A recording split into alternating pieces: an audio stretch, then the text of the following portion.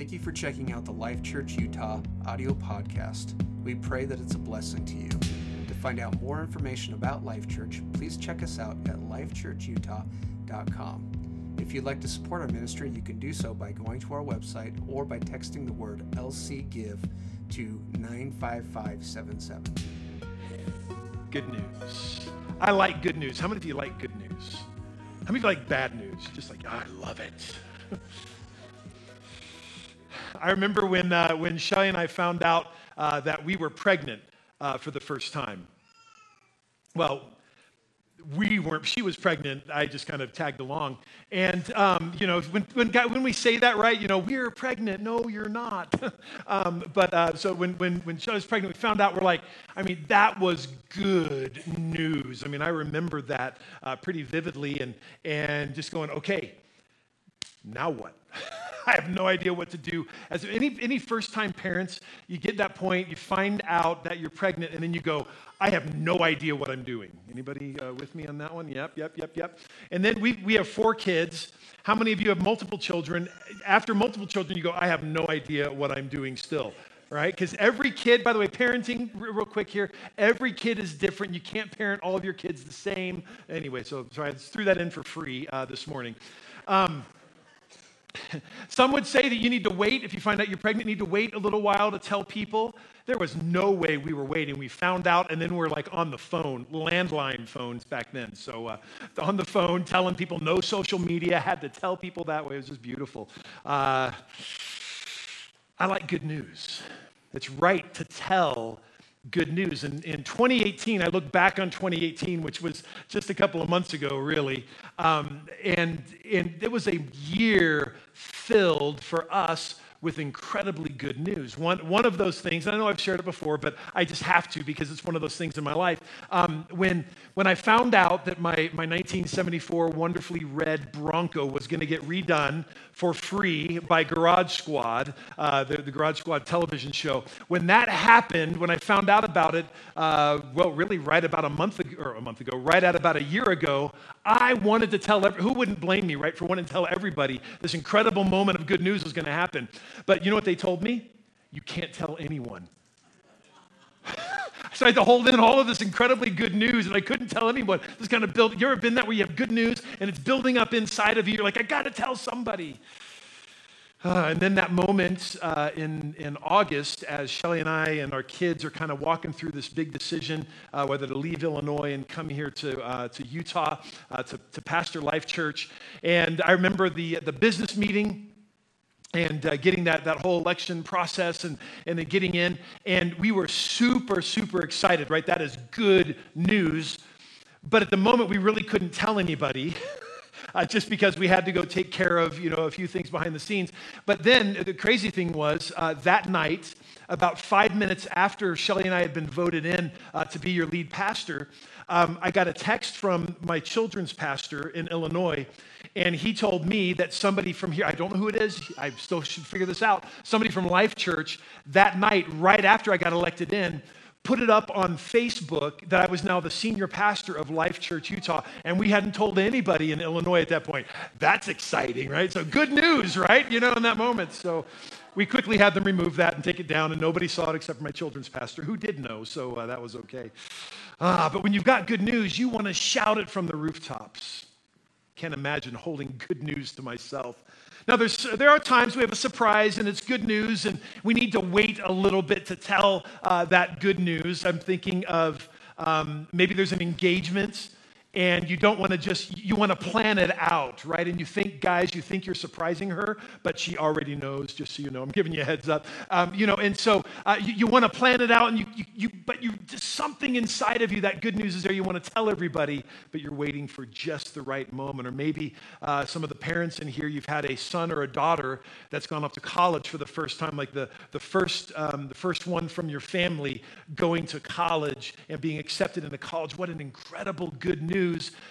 But perhaps you have to wait a little bit to get the whole family together to tell that news so that you can celebrate it together. So this idea of telling good news is something that actually research tells us is a good idea. Listen to what it says. The bottom line, sharing our joy increases joy. Telling people about our happiness has far greater benefits than just remembering it or writing it down for ourselves.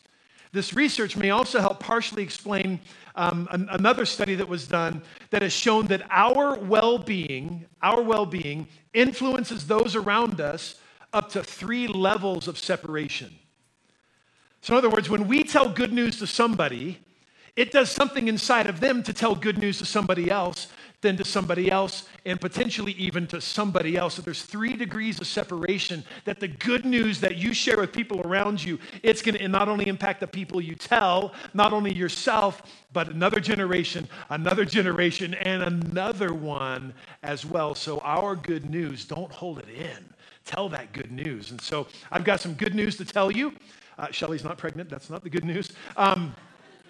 And we're going to spend the next few minutes this morning talking about this Missio Dei, talking about this idea that God has a mission, and that this week, we're going to be talking about that God has a mission for us as a church. And good news is contagious. When you tell good news, other people pick up on that good news, and people like hearing about it. And so we're going to talk about good news that's about 2,000 years old that God is still asking us to share today. Now, the good news for us that's 2,000 years old actually started much earlier than that, and we find little bits of that in the book of Isaiah. And in order to help us with this, I'm going to invite you to turn your attention to screens for about a 4-minute video that's going to help set the stage for us for this morning. Go ahead and start that. There's this beautiful poem. It's in the book of Isaiah.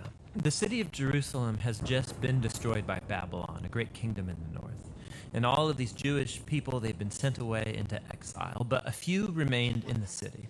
And they're left wondering, what just happened? Has our God abandoned us? Right, because Jerusalem was supposed to be the city where God would reign over the world to bring peace and blessing to everyone. Now, Isaiah had been saying that Jerusalem's destruction was a mess of Israel's own making. They had turned away from their God, become corrupt, and so their city and their temple were destroyed. Yeah, everything seems lost. But the poem goes on. There's a watchman on the city walls, and far out on the hills we see a messenger, and he's running towards the city. He's running and he's shouting, "Good news!"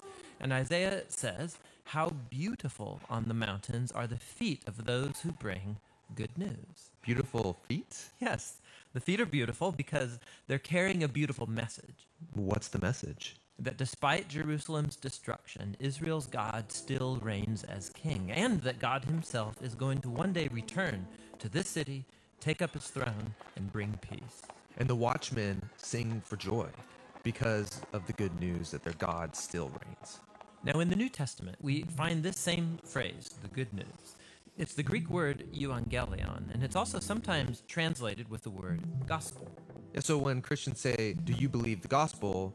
they mean, do you believe the news? But not just any news. In the Bible, this phrase is always about the announcement of the reign of a new king.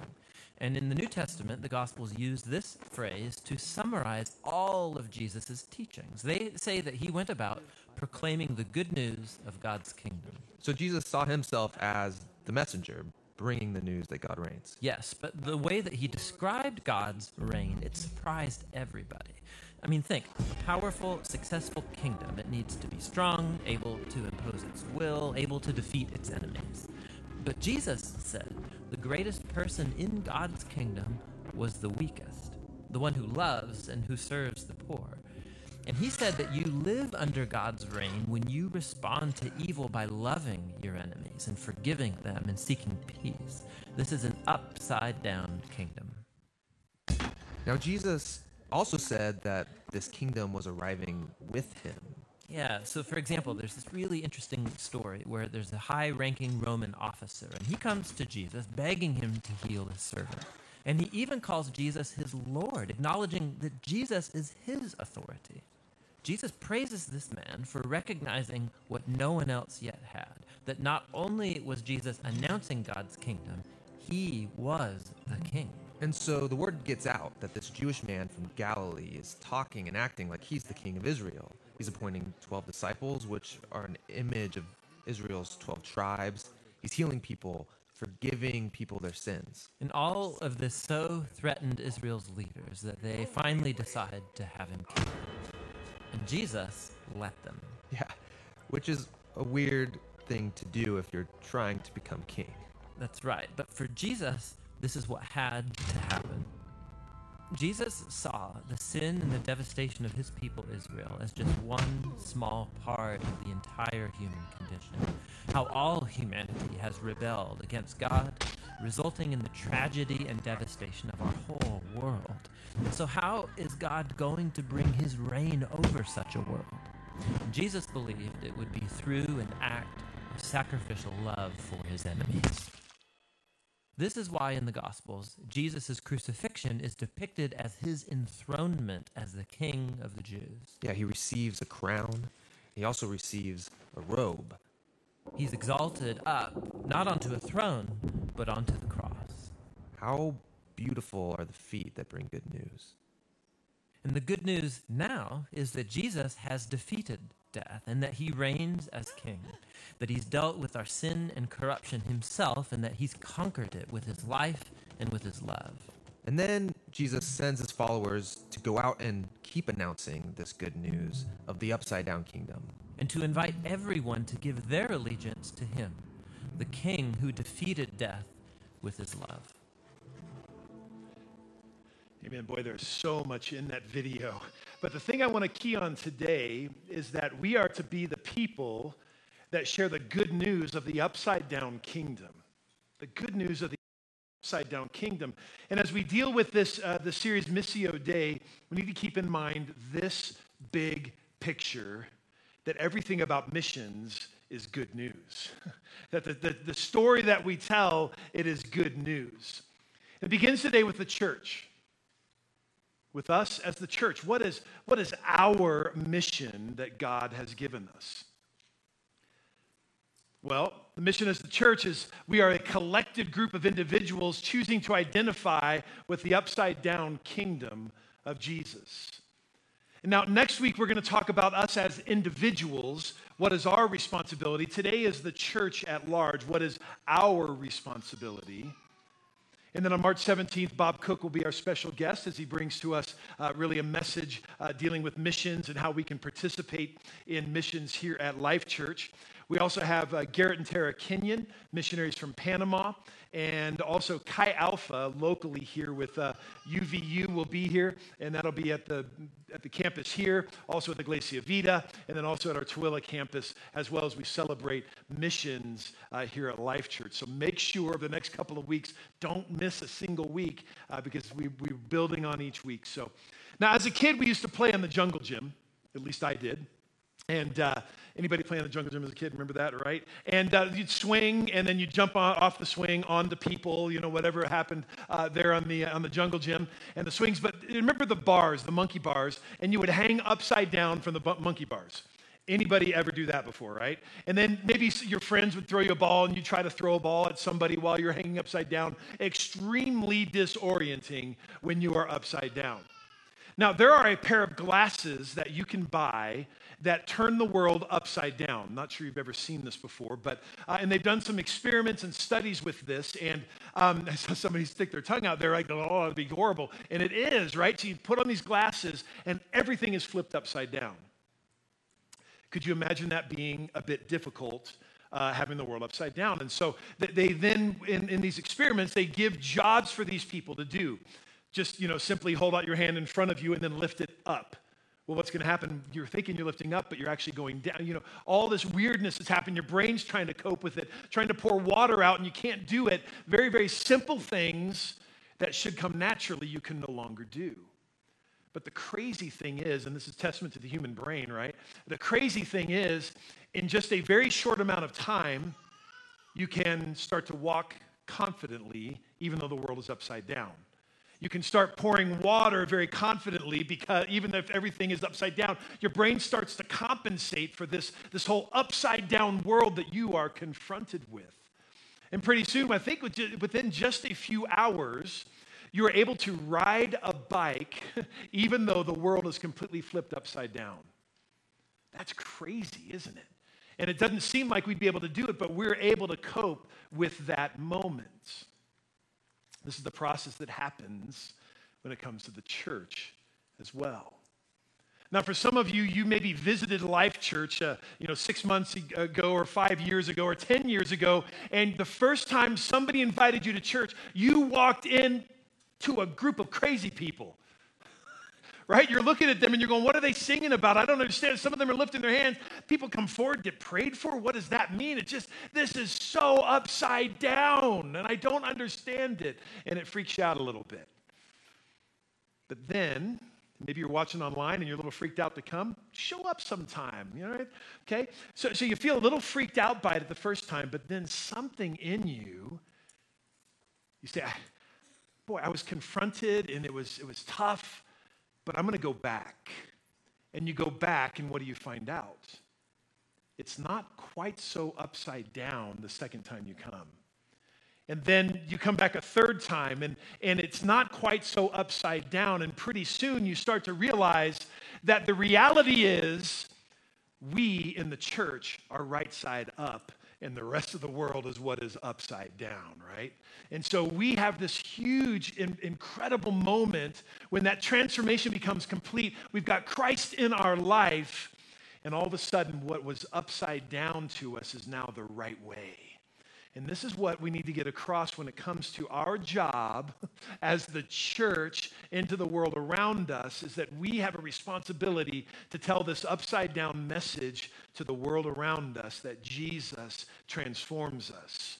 And when we become a part of this church, we become a part of this crazy upside down, which is right side up, but the world thinks is upside down people called the church. And don't ask me to say that again. Right? So what are we supposed to do as the church? Why are we here? Very first thing is the church is part of this upside down expression of the kingdom of God. We saw that in the video a little bit, but we are part of this expression of the upside down kingdom of God. So the church is unique among organizations, or I should say organisms in the world. We're a gathering of various people from all walks of life, that the thing we share in common might not be our income, might not be our outflow, might not be where we live, but what the thing is that we share together is that we have been transformed by the power of Jesus Christ through his Holy Spirit, right? So we've been transformed, and we share this together within the church. We're the bearers of the story of God to the world around us. And this is the good news. And so Paul says in 1 Corinthians chapter 15, this is how he works through this. Says, now, brothers and sisters, I declare to you the gospel which I preached to you, which you have received and in which now you stand. Through it you are saved if you keep in memory what I have preached to you, unless you have believed in vain. For I delivered to you, first of all, what I also received. This is the gospel. This is the good news. How Christ died for our sins according to the scriptures, was buried, rose again the third day according to the scriptures, was seen by Cephas and then the 12, and then that verse actually goes on, talks about 500 at one time. And so this is the nutshell of the gospel. It's the upside down story that Jesus came to die for our sins. That's completely backwards and upside down. That somebody perfect, somebody holy, somebody righteous, somebody just would die for us who were sinners. In Romans chapter 1, verse 16, Paul says this, for I am not ashamed of the gospel of Christ, for it's the power of God for salvation to everyone who believes. This is the story that we tell. And it's not a story of our own power that transforms us. And this is also part of that upside down idea. If you are a reader, and I hope many of you are, if you're a reader and you go read things about leadership or about getting better or internally and all of that, most of the books you read, what they tell you to do is have more willpower, have more ability on your own, fix these abilities that you have. And I would say that is really upside down from what needs to happen, because hopefully we realize as followers of Christ that we are broken. And there's no way I'm going to improve this life unless I submit it to Christ. And to the world around us, that is totally upside down. Why are you looking outside of yourself? You don't need to put yourself in looking anywhere else other than yourself. And Jesus says we've got to look to him first. We've got to look to him first. So this good news that we are internally broken is the upside of the kingdom of God, because we've got to turn our lives to him. Whatever we do, it should go through the lens of Christ, and we tell the story of how Jesus transforms us. So we as a church represent Christ, the Son of God, to the world that God created. And so then along with that, I think that the church should expect to be used to reveal God through the unexpected. We should expect to be used by God to reveal God through the unexpected. And here's what I mean by that. Miracles. Miracles should happen within and outside the church because we're doing what God has called us to do. So Matthew chapter 4 says this: Jesus went throughout all Galilee, teaching in their synagogue, the gospel of the kingdom, and healing all kinds of sickness and all sorts of diseases among the people. So here you got to get the picture of Jesus going around and people coming up to him. You see this time and time and time again in the Gospels, that people come up to Jesus. Jesus, touch me. Jesus, heal me. Do something in my life. Change me. And Jesus reaches out and touches them, or Jesus gives the word and they are healed at a distance. However it is, miracles are happening. And in fact, as you read the Gospels, it looks like, well, miracles happen sometimes, but then you get to the end of John, he goes, boy, if you were to write down all the things that Jesus did, there's not enough books in the world to cover everything that Jesus did. So miracles were a part of Jesus' life. Miracles should be a part of the church. You might say, well, Pastor Rich, that was Jesus. He's the Son of God, so of course he's going to do miracles. John chapter 14, verse 12. This is Jesus speaking. He says, I assure you that whoever believes in me will do the works that I do. So what's that? We'll dig down into the Greek here. What does that mean? I'm not going to dig down the Greek. What it means is what it says. The Bible says, Jesus says it to us, the things he did, we should expect. So, Pastor Rich, we should expect miracles to take place. Yes. And as the church, if you look through the book of Acts, what you begin seeing is that miracles take place in the gathering among the people. It also took place in the world where people were far from God. Miracles happen.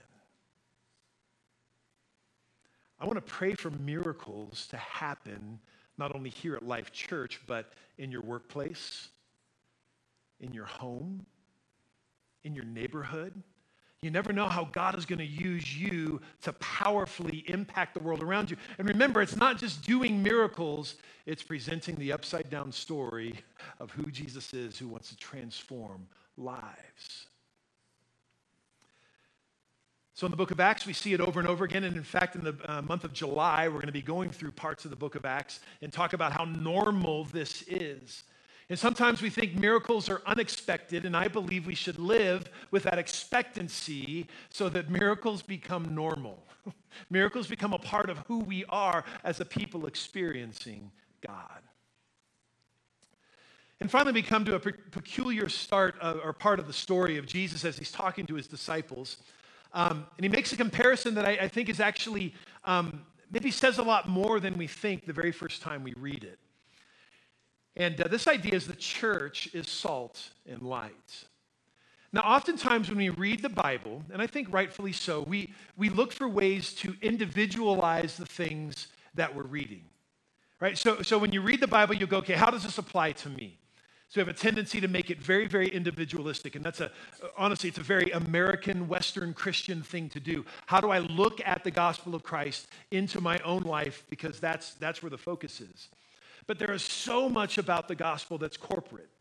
And as Jesus tells this very, very familiar story and gives this familiar analogy, he's speaking to everybody who's sitting there, not just the individual people that are there, but looking at the collective. And so there's this idea of this is plural when he's speaking to this. And so Jesus is kind of at the end of the Beatitudes, which is probably his most famous message that he's given. The crowd is listening intently. And then he starts off, or he ends with this moment by giving this upside down idea. He says, you are blessed when they insult you and persecute you and falsely say all kinds of evil against you because of me. And he says, be glad and rejoice. If that's not upside down, I don't know what is. Right? When somebody does something against you and accuses you falsely and persecutes you for your belief, our natural reaction, I think, is going to be, we're going to take action. We're going to do something. What does Jesus say? Be glad and rejoice. That's so backwards, so upside down from what the world would want us to do. So upside down from what our human nature wants us to do. And that's why I think in this next moment, when Jesus speaks, I think there's more to it. So he says this in Matthew chapter 5, verse 13. He says, you, once again plural, you are the salt of the earth, but if salt has lost its taste, how shall its saltiness be restored? It is no longer good for anything except to be thrown out and trampled under people's feet. You are the light of the world. A city on a hill cannot be hidden, nor do people light a lamp and put it under a basket, but on a stand, and it gives light to all in the house.